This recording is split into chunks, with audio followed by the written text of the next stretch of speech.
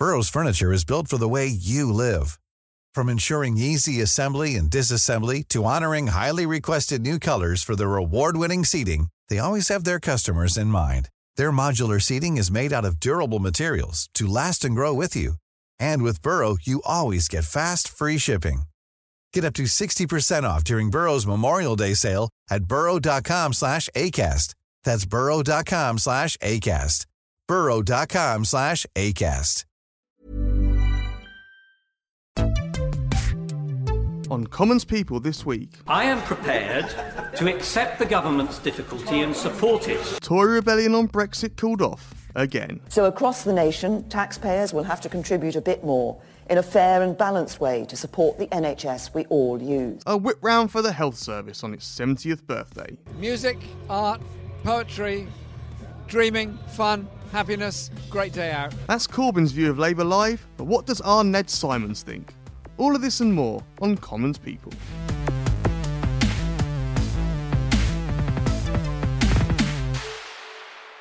Hello and welcome to Commons People, HuffPost UK's politics podcast with me, Owen Bennett, and this week I'm joined by Mr. Paul Wall. Hello, Paul. Hello. And joined by Ned Simons. Hello, Ned. Hello. I'm looking forward to your Labour Live report. Gonzo journalism. Let's first, before we get to Labour, let's deal with Brexit, I'm afraid. Theresa May avoided an embarrassing defeat over Brexit after a last-minute concession to Tory rebels on Parliament's so-called meaningful vote. It seemed that the government was set for a knife-edge vote in the Commons on Wednesday on whether Parliament should have the power to take over the Brexit negotiations in the case of a no-deal scenario with Brussels. Tory rebels led by former Attorney General Dominic Grieve were frustrated with a government proposal which would see just a neutral motion put before the House in case of a no deal. However, just minutes before MPs debated the issue, Brexit Secretary David Davis appeared to offer a compromise which said that any motion put down perhaps might be amendable after all. Here's Dominic Grieve explaining why he was no longer going to vote for the amendment which he was still proposing. The obvious acknowledgement of the sovereignty of this place and its over the executive in black and white language. I am prepared to accept the government's difficulty and support it. I'm prepared to accept the government's difficulty and, in the circumstances, to accept the form of amendment it wants. And with that, the rebellion was off. There was six Tory MPs did rebel, but the government won quite handsomely, really, given the fact that it hasn't got a majority. And everyone was sort of scratching their heads, going, Dominic, why do you keep doing this? Can we stop calling him a rebel? Because don't you have to actually rebel? Never rebelled, has he? Yeah, like his rebel leader once. who... The meaningful vote last year, didn't he, rebel? But yeah, no, good point, yeah. He really is extraordinary, isn't it? It's not rebel without a cause, it's cause without a rebel. That's what we should classify it. The crucial thing is that actually a few people around him did manage to vote against the government, but obviously when he backed down, that made all the difference. Even if Labour had all voted, together in the same way, and they managed to get down their own rebels, but even if they'd all voted in the same way in Labour, the government would have still won because Dominic Grieve and a few others, it's not just Dominic Grieve, it's people like Stephen Hammond, it's Bob Neal, it shouldn't just be Grieve that's singled out here, but he carried with him a few people that made all the difference. And I think, Labour are quite rightly now saying, well, that's it, you can't really trust Grieve and co, the so-called rebels, ever again. And it's true that they thought this was the big moment in the entire parliamentary year, because this was about Parliament getting control. It wasn't about individual specific issues like single market or customs. It was about a specific point of should Parliament have more of a say over the Brexit deal. And if, as it's the case, Dominic Grieve has sort of been bought off quite cheaply on that, then there's nothing else really where Labour's going to get the big numbers. It seems really that this is the first rebellion in history that was quelled by a clarification. Because all David Davis put out was a clarification that when it comes to a so-called neutral motion that is deemed to be unamendable, it's for the Speaker to rule whether or not it's unamendable. But my understanding of that is the Speaker can't decide to make something amendable or unamendable. He can just rule on whether what has been put forward meets the criteria to be amendable or unamendable. So actually, the Speaker can't change the rules. He just has to say whether the rules are implemented. So what is he what have they actually got out of this? Yeah, and also I think there was a lot of chat about how, well, actually, no, the big fight now will be the trade bill and et cetera, and that's just not the case, is it? I mean, as Paul's just said, this was about, notionally, the idea of parliamentary sovereignty. You think you could have a wider support, a wider rebellion, not based on the practical impact of Brexit, but the procedure. So if you can't win on that, you can't get enough Tory rebels on that side, you're not going to get anything on the customs bill. And that's why the Lords customs trade matter bill, on this rather. as well. The Lords have got a legitimate right to talk about the rights of Parliament. The Lords, as unelected peers, have no rights to really direct anyone when it comes to individual specific policies.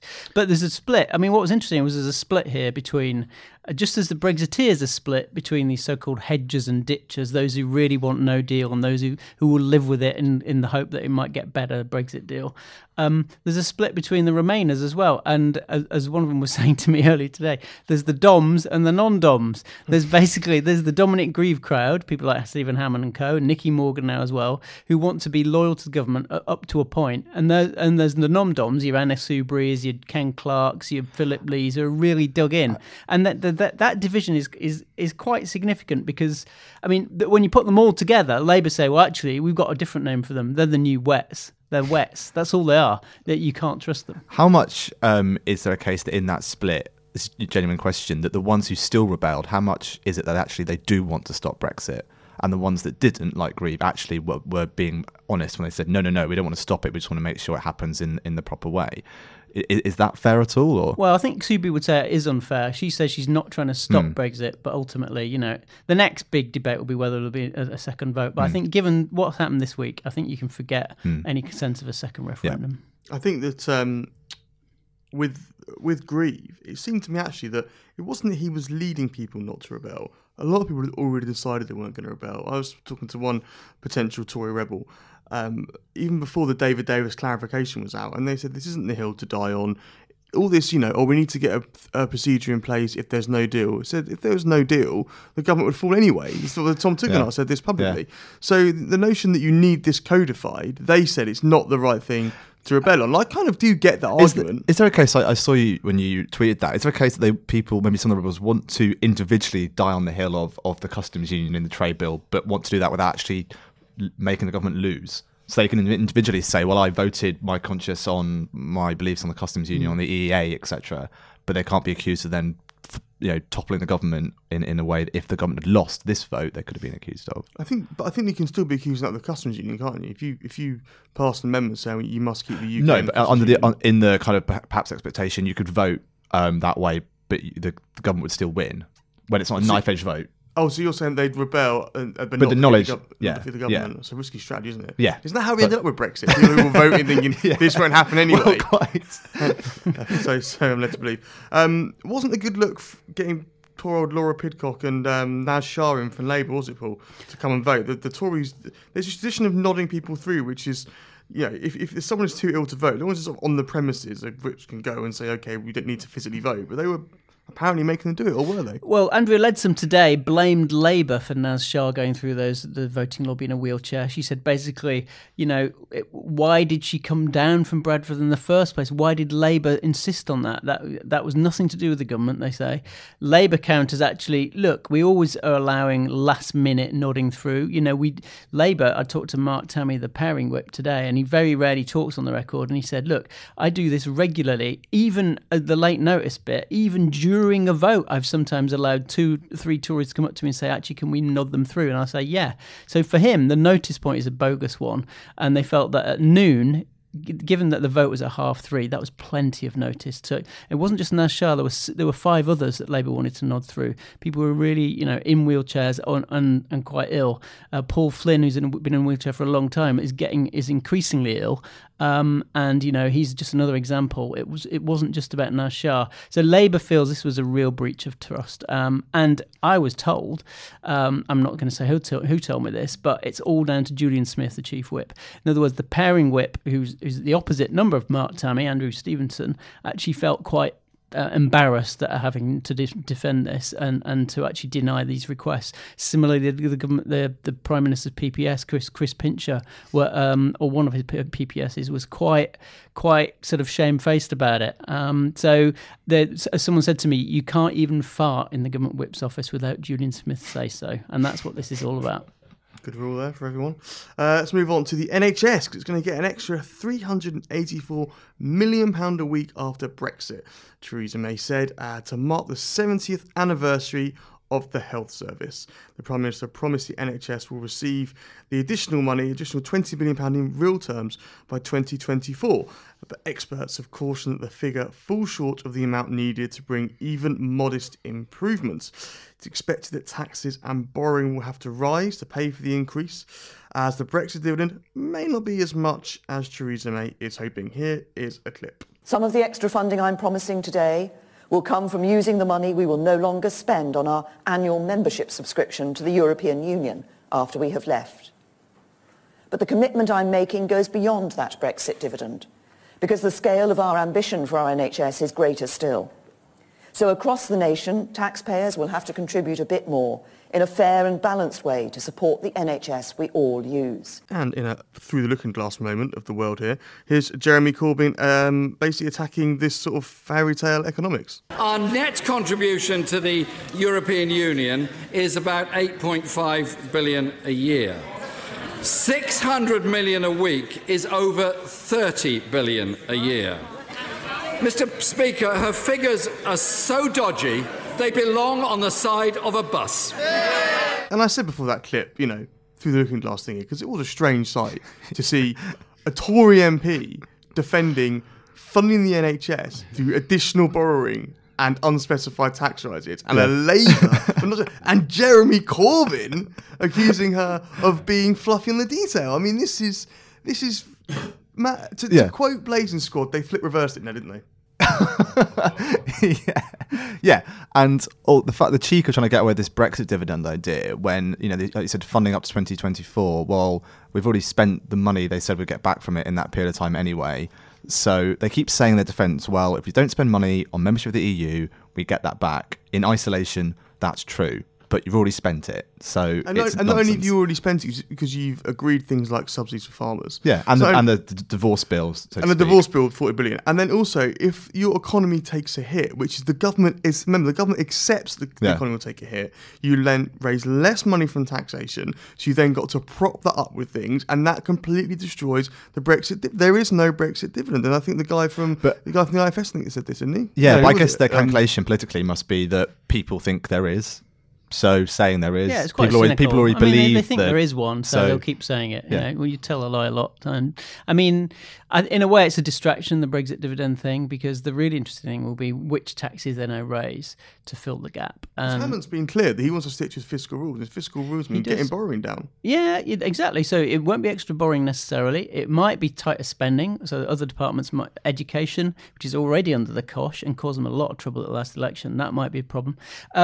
But I think that there are some key sort of low-hanging fruit that Labour was always going to do, and they might end up doing Labour's policies, which is cancelling a cut in corporation tax.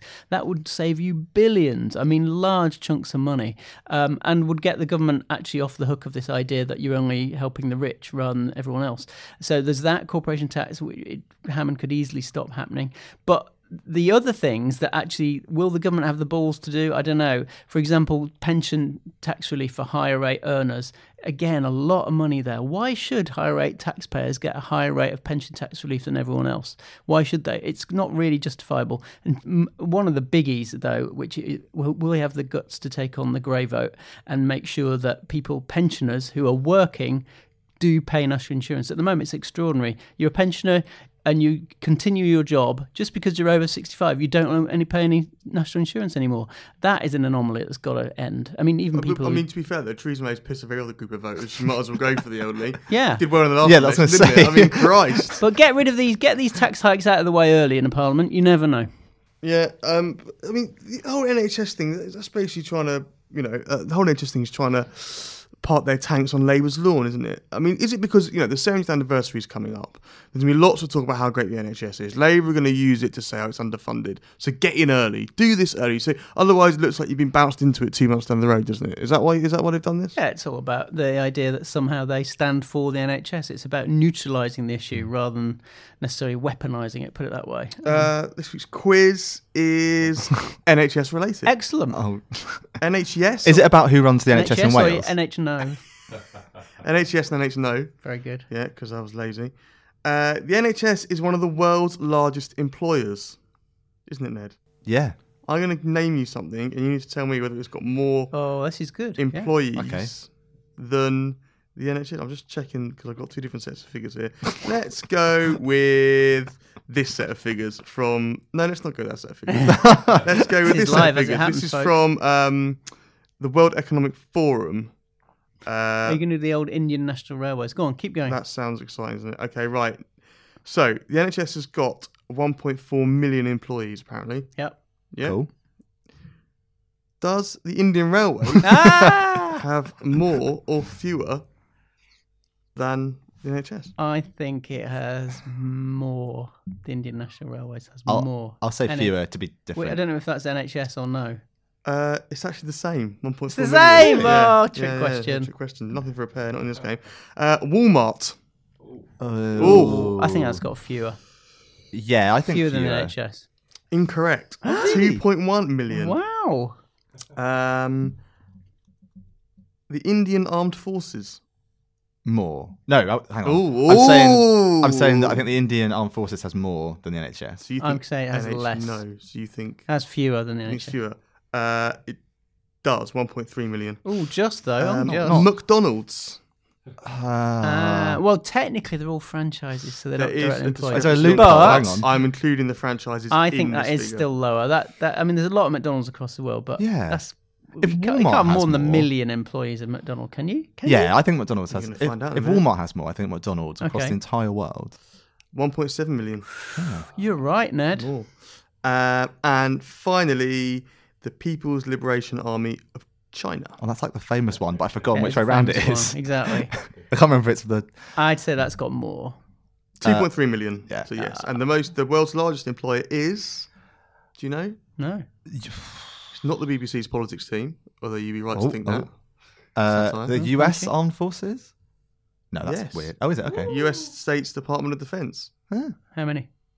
3.2. Wow. Wow. That's massive. More than China. I mean, I know I Always said trying it. to get in but- a bloody fight. They're not sitting around doing anything. Like it. Right, Ned, you are a hero. Not Thanks. just to me. Yeah. Yeah. But Been waiting to for that Labour for Live. like 3 years. how was it? Tell me. I wasn't there, but I'm going to close my eyes now and I want you to describe to me what was it like being at Labour Live. So it was kind of like a village fete, but with a really big stage. It's like a really professional big stage. Lots of nice little solidarity tent, big red tent with some ideas going around. Len McCluskey, Some Ian ideas. Lavery. Let me guess. Have a go socialism. at the Blairites. Yeah, that was a bit that. Blair got Yeah. booed, obviously, because that happened. Was Blair there? No. Oh, right. The mention of his Oh, the name. mention, The right. mention of his name. Okay. That There would was be a story. Yeah. Yeah. There was a literary tent. Some nice poems. Let me guess. Owen Jones was over reading out some fucking book, was he? I think he was. Yeah, I think Aaron Bastani was doing some stuff there as well. There's a momentum tent. Like it wasn't. So in the build-up, it was really, really mockable because it was quite funny, and I think a lot of people went there sort of hoping there'd be no one there. Yeah. And I think a lot of people have written Jeremy Corbyn threw a festival of socialism and no one turned up. But to be fair to them, there were people there. I reckon there was maybe 5,000 people at the event. Like a good Rochdale match. Yeah, we were told Such a we thing? were told they'd sold 13,000 tickets. There wasn't 13,000 people there, but there was certainly people there. People were having a good time. The magic numbers were the magic numbers. Great man.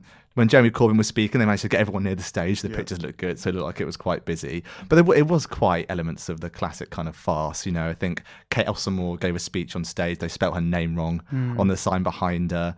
There was a lot of there was a Brexit protest, obviously. The kind of very What was the reaction to that? Because I saw a clip earlier on with you just mentioned Aaron Bastani on Daily Politics, and he said, "Oh, they was right to throw them out because I thought they weren't in favour of free speech. These bloody lefties. Yeah, What's and- this about?" And so about 15 pro-EU protesters, kind of this young pro-EU group, had up a massive sign during Corbyn's speech telling him to stop backing Brexit Yeah. in the middle of the crowd. It didn't really distract many people, to be honest. You could see it, but it didn't really interrupt anything. They had some, they made their point. And they were kind of sort of politely told they shouldn't be there anymore, which was a bit weird. Why? Because That's so you're the weird. Labour Party, and there's a lot of people walking around the Labour Live with kind of, I think it was bollocks to Brexit stickers. Yeah. So it wasn't like they were kind of these weird outliers. It was a Labour Party event full of a lot of, and actually also there was quite a lot of youngish people there. It wasn't just people in their mid-50s. There were people, kind of younger Corbynistas there. What, in their 30s? Yeah. I'm trying to cling on to my youth by claiming that. But for a politics festival, I mean, it was true that I think the music part of it was perhaps a little bit of a waste of time, because the bit that was busy was all the tense about the discussions and the politics and the chat, which, if you're going to judge it against anything, think, could the Conservatives pull off a similar Well, they did the Big Tent thing, but that was only a couple of hundred people. Now, yeah, but it's going to be bigger this and they're year. doing it. George Freeman is doing it again this year. He says it's going to be bigger, so we will see, and then we can compare. I mean, it's easy to mock, and heaven knows I love doing it. But it is quite good, right? To get 1,000 people together to talk about politics on a Saturday afternoon. Hey, it's not bad. And obviously, there was a lot of things they gave away, a lot of tickets away for free, and Yeah. it cost the party a lot of money. Yeah. So I think whilst it wasn't sort of a total car crash, and I think some in Labour were a little bit miffed that they got away with it, because then there's this belief within the party that, oh, look, it worked, let's do it again next year. Whereas if it had been a total crash, they could have killed it off. It seems like it cost them a lot of money, and they didn't make much money back. They didn't sell as they had 13,000 tickets sold, but they weren't all sold. You know? So the only way it's going to work next year is if somehow one of those big stars like Stormzy or someone gives their services for free, and that means you can sell loads of tickets off the back of it. You might even just about break even, because even with a big star, it's very hard to make money on those smaller projects. venue. I mean, a smaller venue, exactly. And then it seemed to me that it sort of fell between two stools. It wasn't bad enough that you could do loads of really funny stuff. It wasn't roaringly successful enough that you could stick two fingers up to the critics. It was just kind of in the middle, right? Because it was in the middle, I think the people who were behind it, some of them will want to do it again to prove the critics wrong. It worked last time. We want to do it again, despite. Well, Ian Lavery said to you, didn't he? He wanted to. Yeah, be back twice as big. Twice next as big. Year, he said. So we'll see. 2K Austin Wars. Yeah, right, lovely. It was good fun. Yeah, I mean, in a work kind of way. Okay, good. Thanks, that Ned. Greg Hands has resigned since we recorded this. Tune in next week to find out who Greg Hands was and who his replacement is. Ma, could no hands. Yeah, could it be Dr. Philip Lee or Doctor Who, as someone called him? Which I use a really rude word now, because someone told me what they called his new office last night. That they called his, because Philip Lee, when he quit the government, you might have to cut this bit out though. The Whips gave him a new office in the parliamentary estate, a really small one, really, really small. So they now call it the cunt cupboard. Oh. I think that's allowed. Okay, right. So listen next week to more Commons people. Barry's the sound engineer's not happy with that. Bye, everyone.